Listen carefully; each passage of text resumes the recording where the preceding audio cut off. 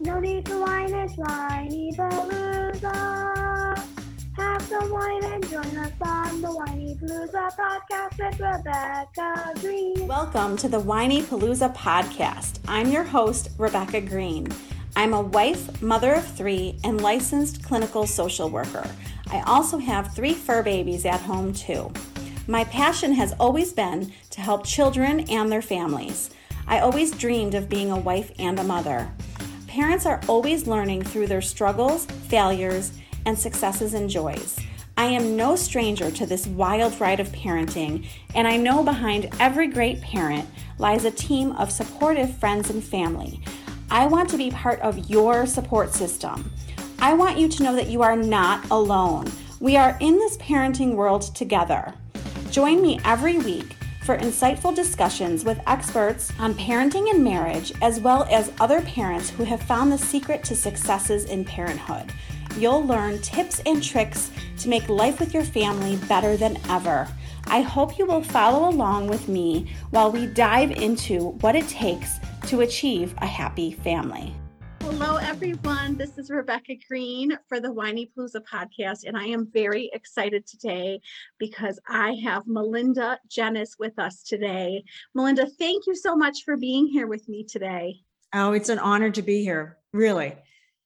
I'm so excited to talk to you. You have such a great topic, and I want to tell everyone a little bit about you.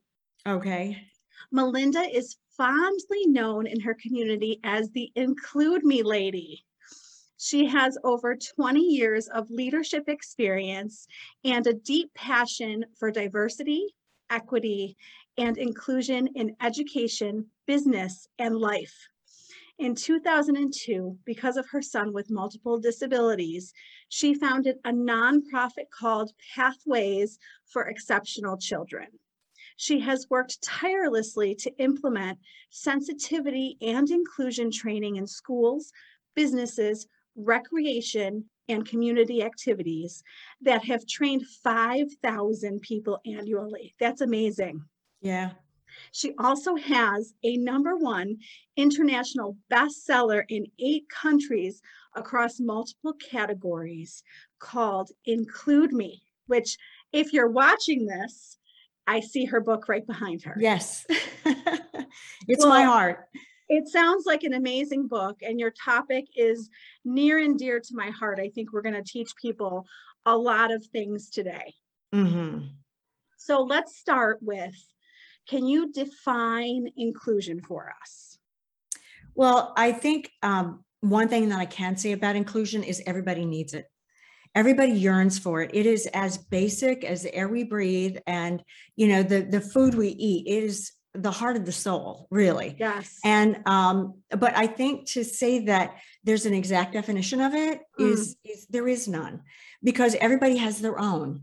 And I have found this out time and time again, where I have my own definition of what inclusion means to me, but I can't impose that on someone else. I have to ask them. Like my son, inclusion means something different for him. Some of the people I work with, it means something different. And so I'm always trying to find out, what does it mean to you and how can I become that for you?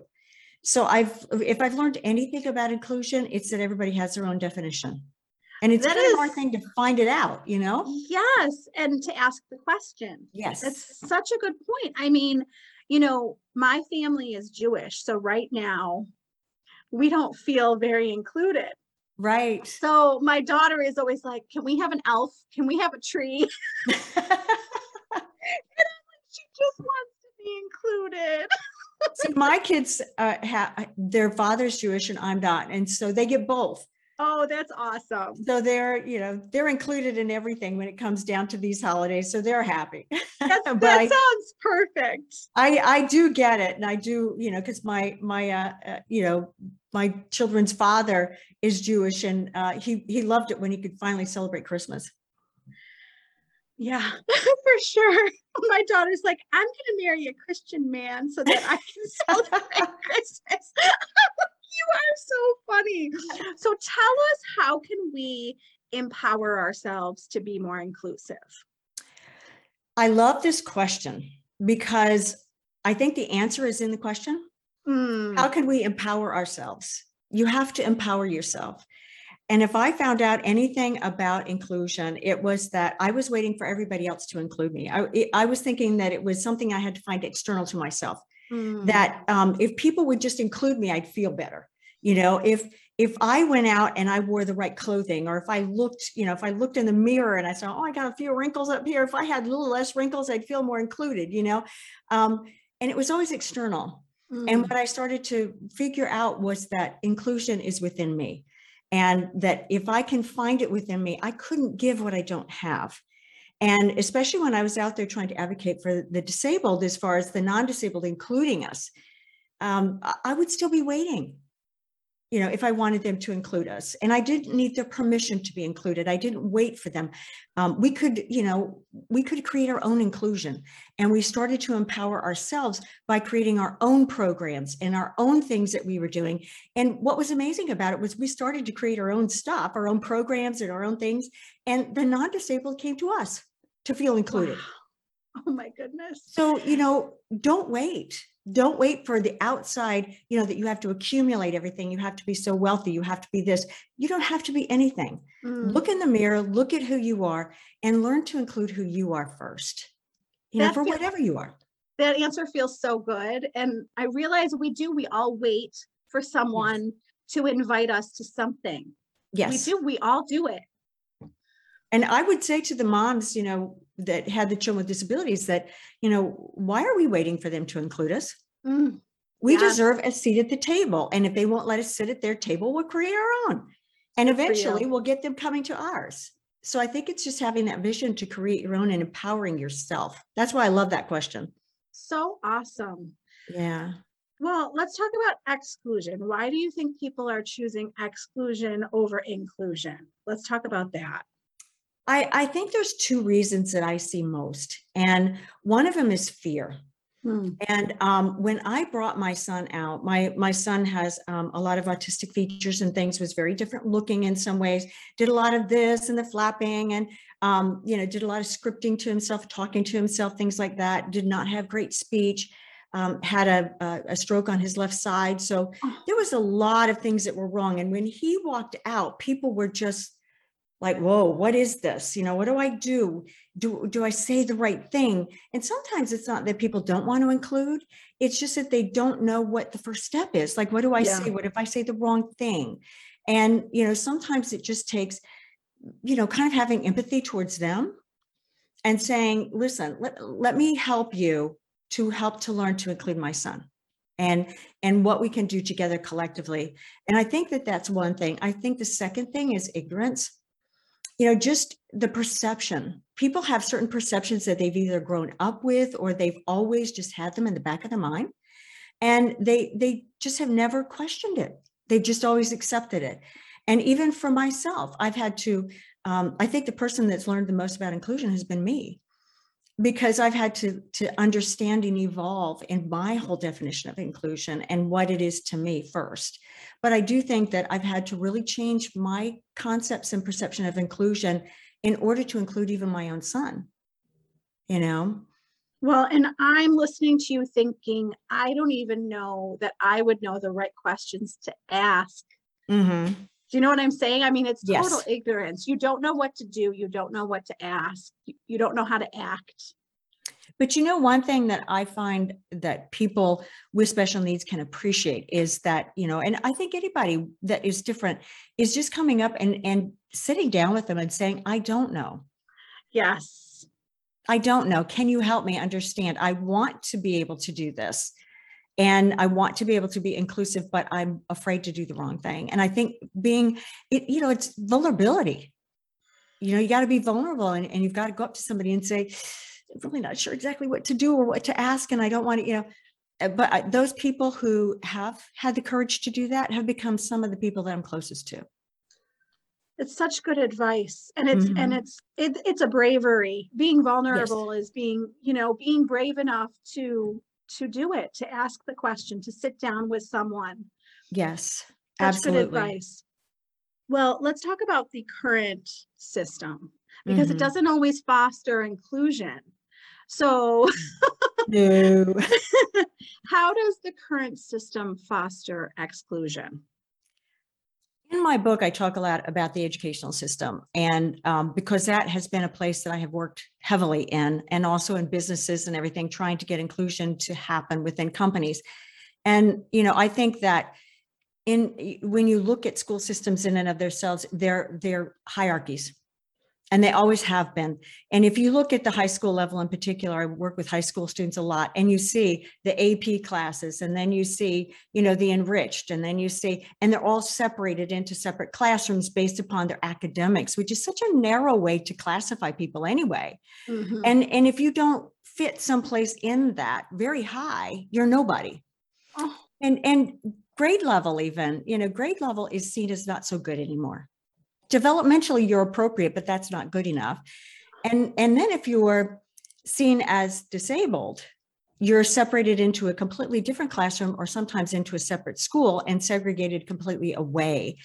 And so here we are asking the educational systems to teach our children to be inclusive when they're anything but that. So I think that we need to start challenging our educational systems to be more inclusive, and to take a look at some of these things that we're doing. And I'm not against kids that are gifted and talented, get them what they need or anything like that. It's just the perception that they're better. I have had children second grade who have a reading disability who come up to me and they'll say, Miss Melinda, I want to be a doctor, but I'm too stupid. In the second grade, that we have taken away their vision to become whatever they want to because of their academic. And to me, it's wrong. If they're not good in sports, they can't play any sport now. yeah. It's not true. It's such good points. I mean, my son finds the educational system so frustrating, and mine did too. he he's one of those kids who's bored out of his mind. Okay. It's so hard to meet every child's needs. It is. And he's like, we need to break down the educational system and start over. Well, one of the things I would really recommend too is, some the school systems talk about how they don't have the resources to do what they need to do, and this and that and the other. The way that we run our organization is with children, and our greatest resources are our children. So, why not use the resources in your classroom for if kids are struggling, maybe another child could help, or they could help each other, and they don't all struggle with the same things. Kids have strengths in history, and some have strengths in math, and they help each other. And they're more than willing. I find that children sometimes can be more inclusive than adults. And easier to work with. Yes. So our greatest resources are our children. Such a good point. They're more they tend to be more open-minded. Mm-hmm. Right? Yes, definitely. Definitely. Especially the next generation, I find. Because they've been around it more too. Yes. I hate to say it, I'm 60 years old, but we didn't have the disabled back then. There was no IDEA, there were no laws, they weren't even considered educatable. So they weren't allowed to come to school. Oh. And so we didn't see them. So we've come a long way. We have. But we have a lot of work to do still. We still do.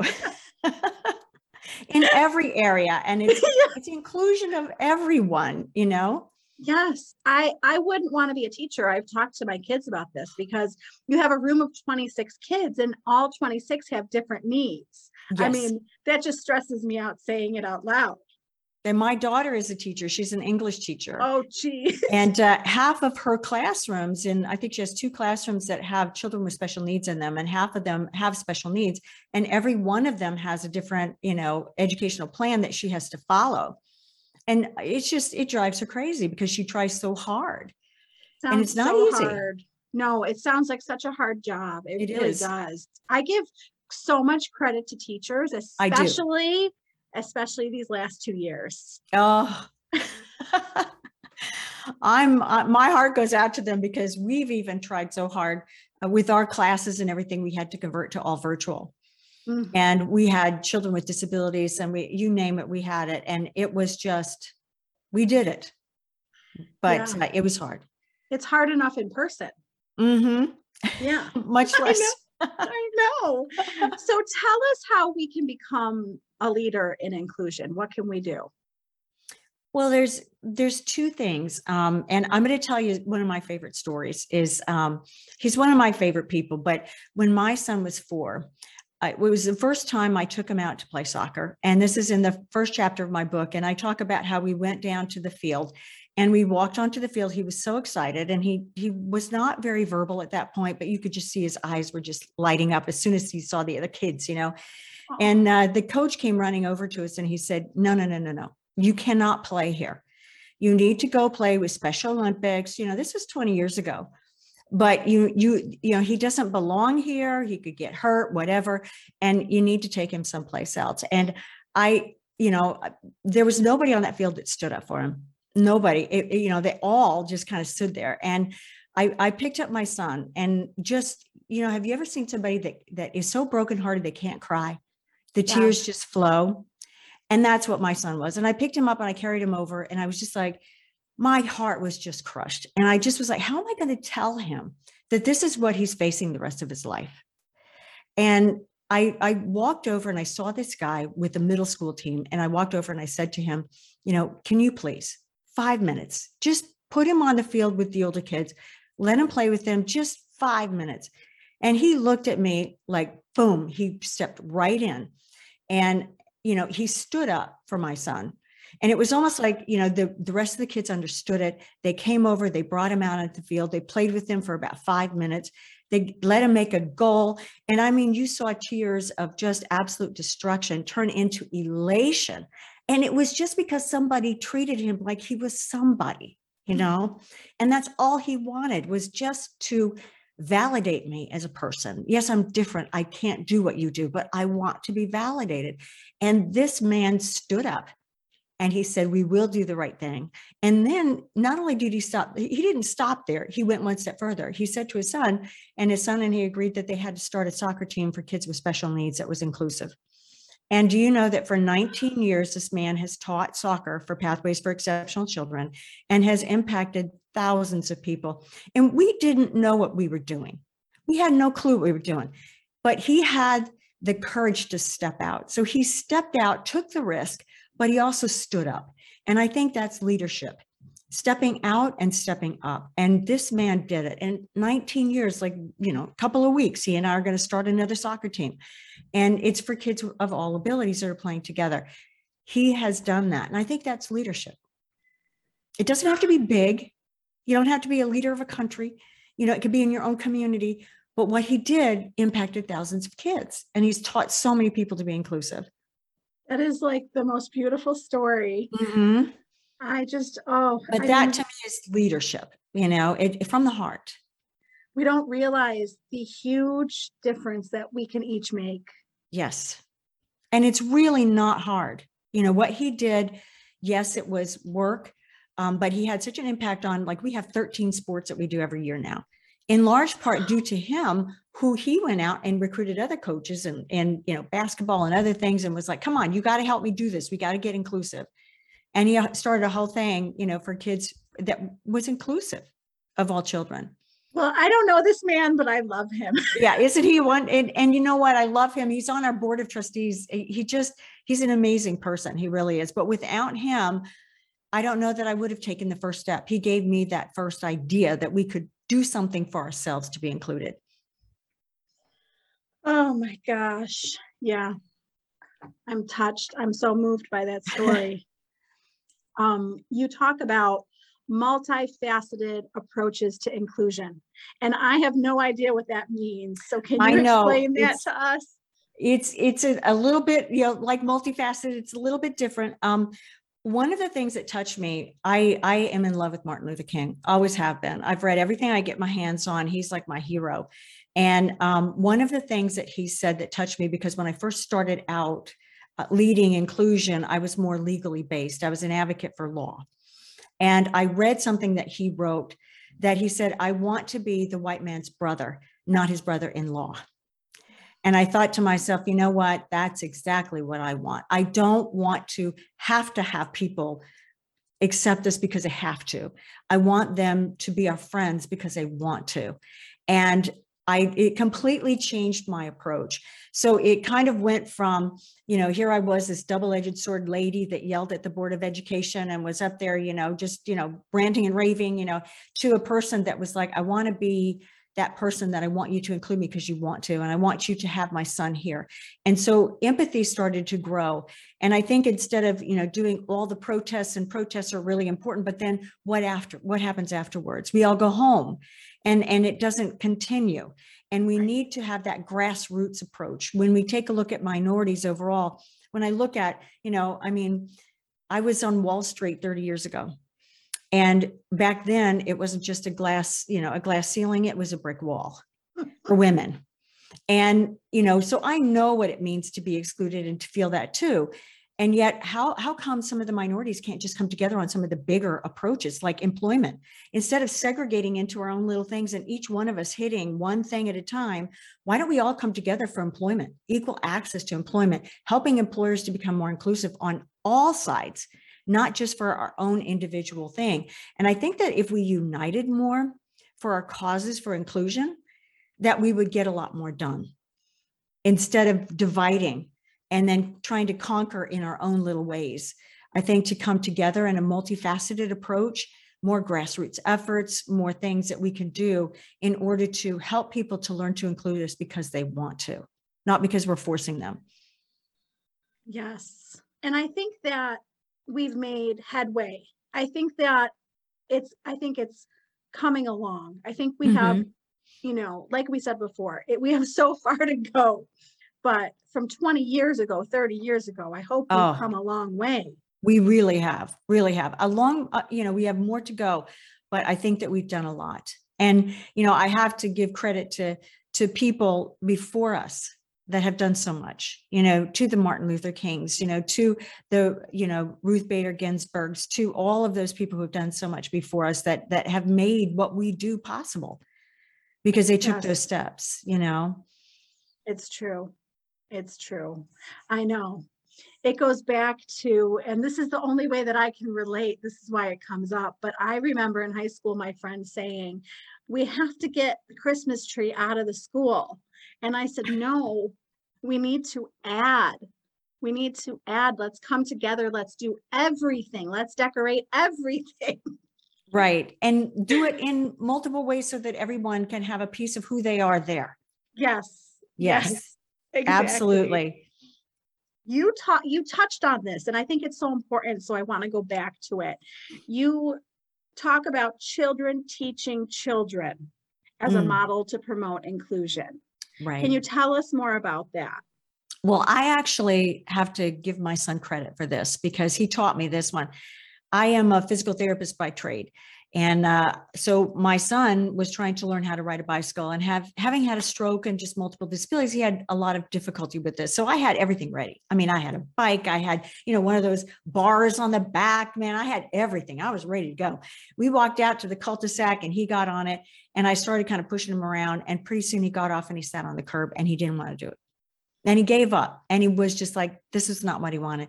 And there was a 12-year-old little boy that was sitting, our neighbor, and he was kind of laughing. And I said to him, listen, smarty pants, if you think you could do any better, you get over here, because he's not doing it for me.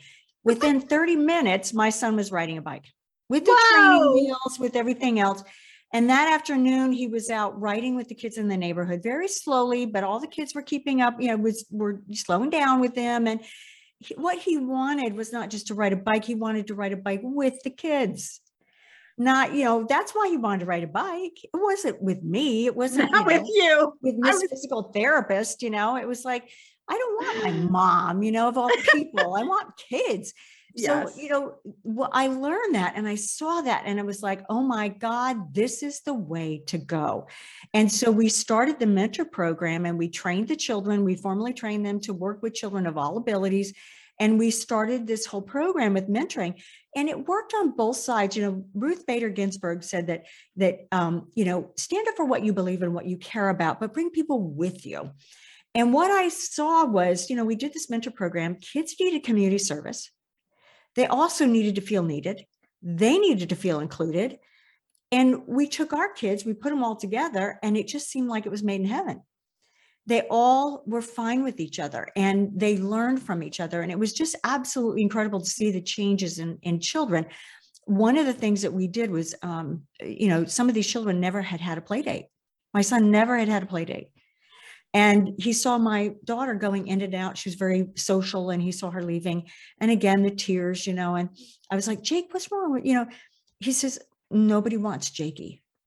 And I was just like, oh, and I had never realized that, I had always like, well, he has disabilities and kids, he's just not going to do this. And I had accepted that. And I didn't understand the destruction it was doing to him. And so we started from that mentor program. We started something called the Home-Based Buddies program. And we got mentors to actually go into the homes of some of these children and be their buddies.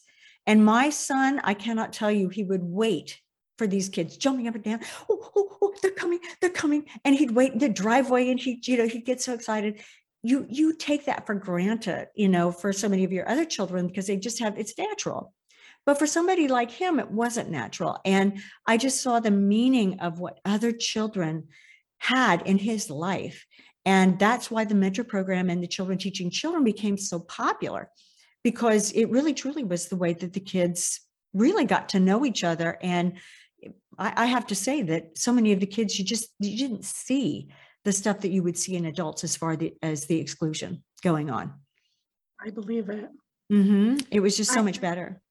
I just am feeling so bad with the stuff that we take for granted. I mean, Yeah. we don't think about it. No. My daughter was in 3rd grade. I'm kicking myself right now.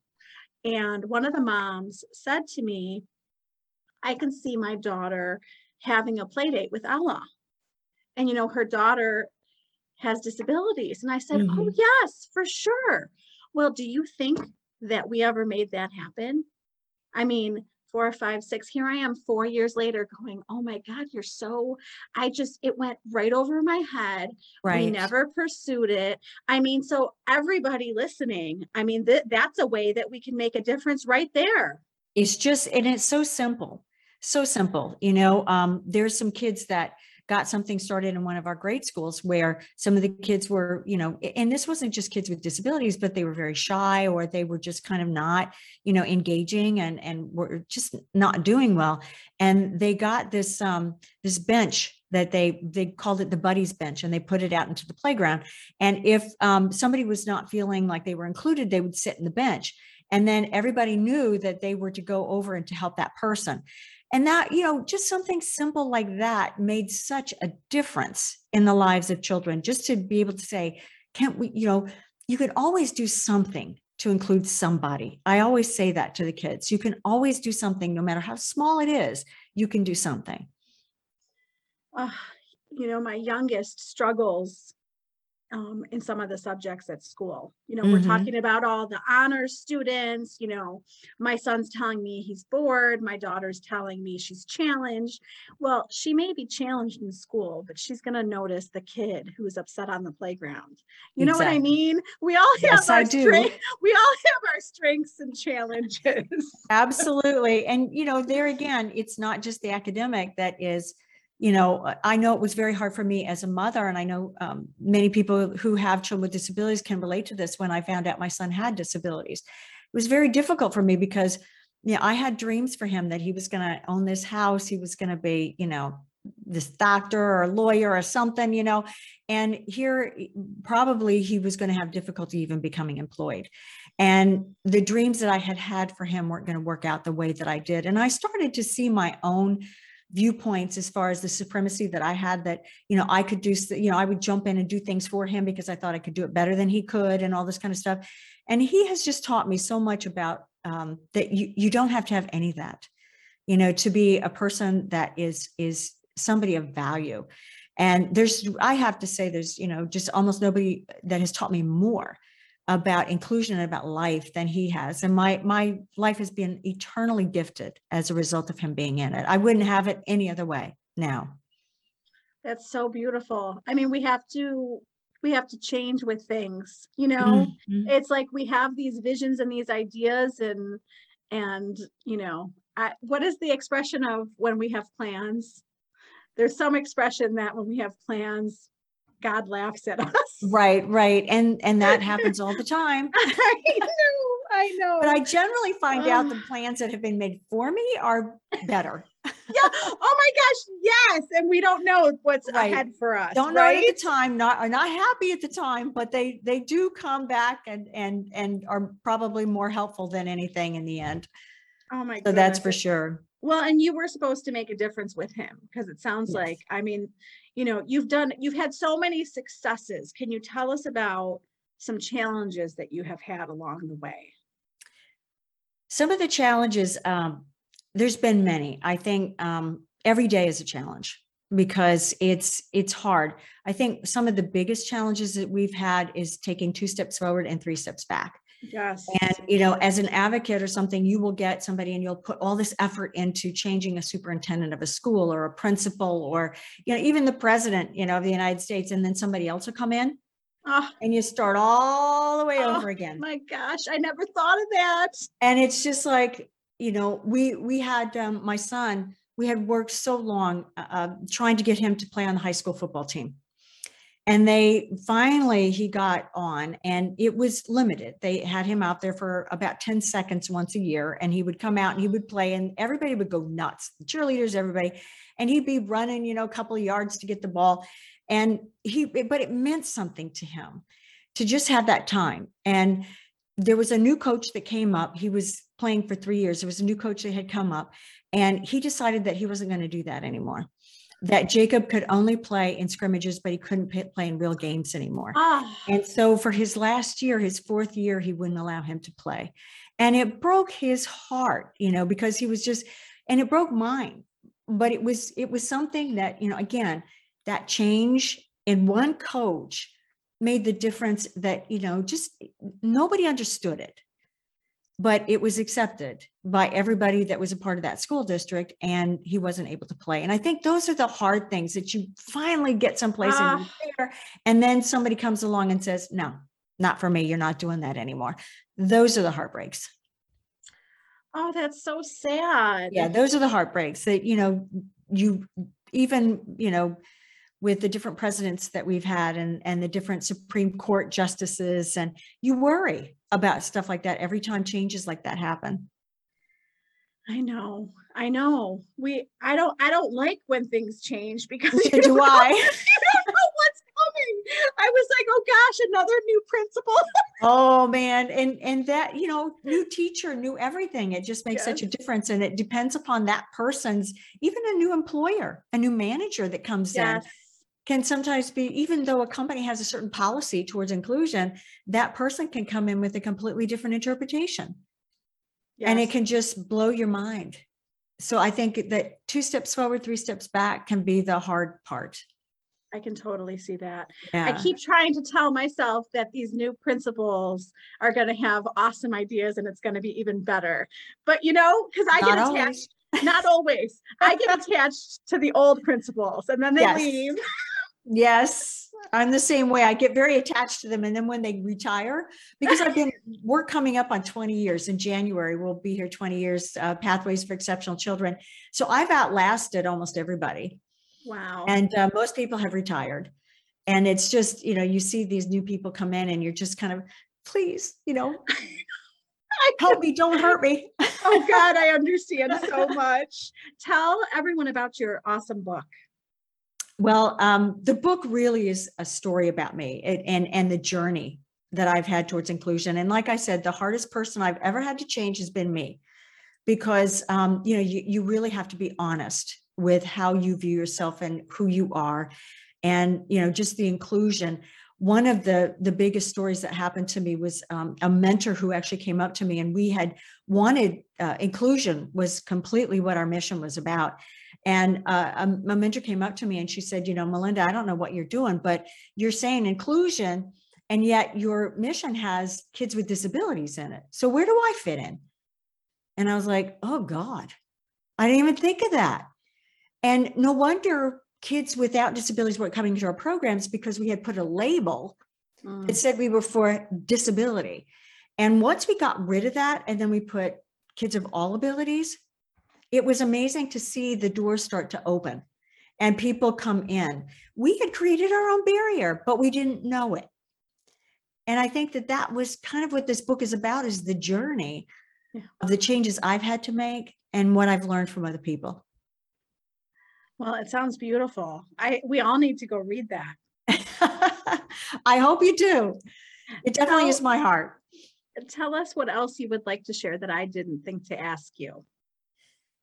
Well, I think almost everything that I've said, if I could leave one word with people, it would be authenticity. Because I really believe, and I've worked with so many children, and I think that that is truly what they're looking for now. They're kind of tired of all the rigmaroles and the, having to get ACTs and good ACTs and SATs and GPAs and, all that junk. They don't want to be a number anymore. They want to be who they are, and they want to authentically be included for who they are. And if I could leave anything with anybody, it would be, whatever you do, do it authentically. Do it with your heart. Think about what you're doing with somebody. And like I said, asking those questions about, what can I do to help you feel included? What can I do to help you to make things easier for your life? What can I do to serve you?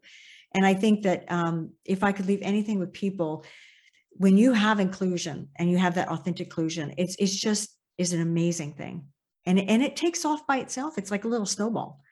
It just keeps gaining momentum. It doesn't need a whole lot to get it going. It just needs somebody to start it. Well, and I appreciate you giving me the words, because I think I didn't know what to say. I think I think that through the years, I could have said a lot more. Yeah. Well, we all can, but you know what? You start it now. Yes. And Rebecca, what I think that you do such a service. We were talking about this before the show started. I love what you do for women, and just the topics that you talk about are so authentic to us, just as moms, the things that we struggle with from day to day. And when you said, in part of your stuff that, I'm here so that you don't have to feel lonely. And I just thought, just that alone. And I almost feel like when I listen to your podcast, sometimes that we're sitting here having a cup of coffee together, It's just, you do make me feel that way, and you do a great job with women. And I want to thank you for what you do, because what you do changes lives. Oh my goodness. Thank you so much. You're going to make me cry over here. Well, you're going to make me cry too, but you know what I have to say? It's whatever we can do to help the person next to us. Yes, 100%. Totally agree. And you're doing so much to help people. And this is such a needed topic. And I want you to tell everyone where they can find you. Well, Pathways for Exceptional Children, it's pathwayskids.org for the children aspect of it. That has everything, really, that website has everything you need. It's got training for parents that have children with disabilities.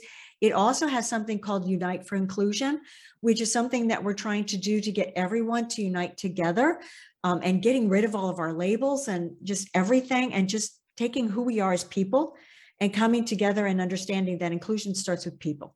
Yes. And not with, what's on the outside, but what's on the inside. And so Unite for Inclusion is another really good place to come.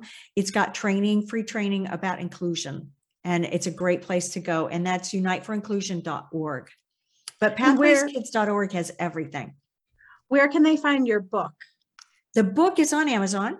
Okay. And they can find it there, or they can also find it on our website, the pathwayskids.org. It's there also, and it'll take them right to Amazon. But definitely read it, write comments on it. Let me know how you feel, because I always learn more from, I think, the people that read it than I did from writing it, because I learn about their perspectives. So whatever you have to say, I've got an ear to listen, let me tell you. That's awesome.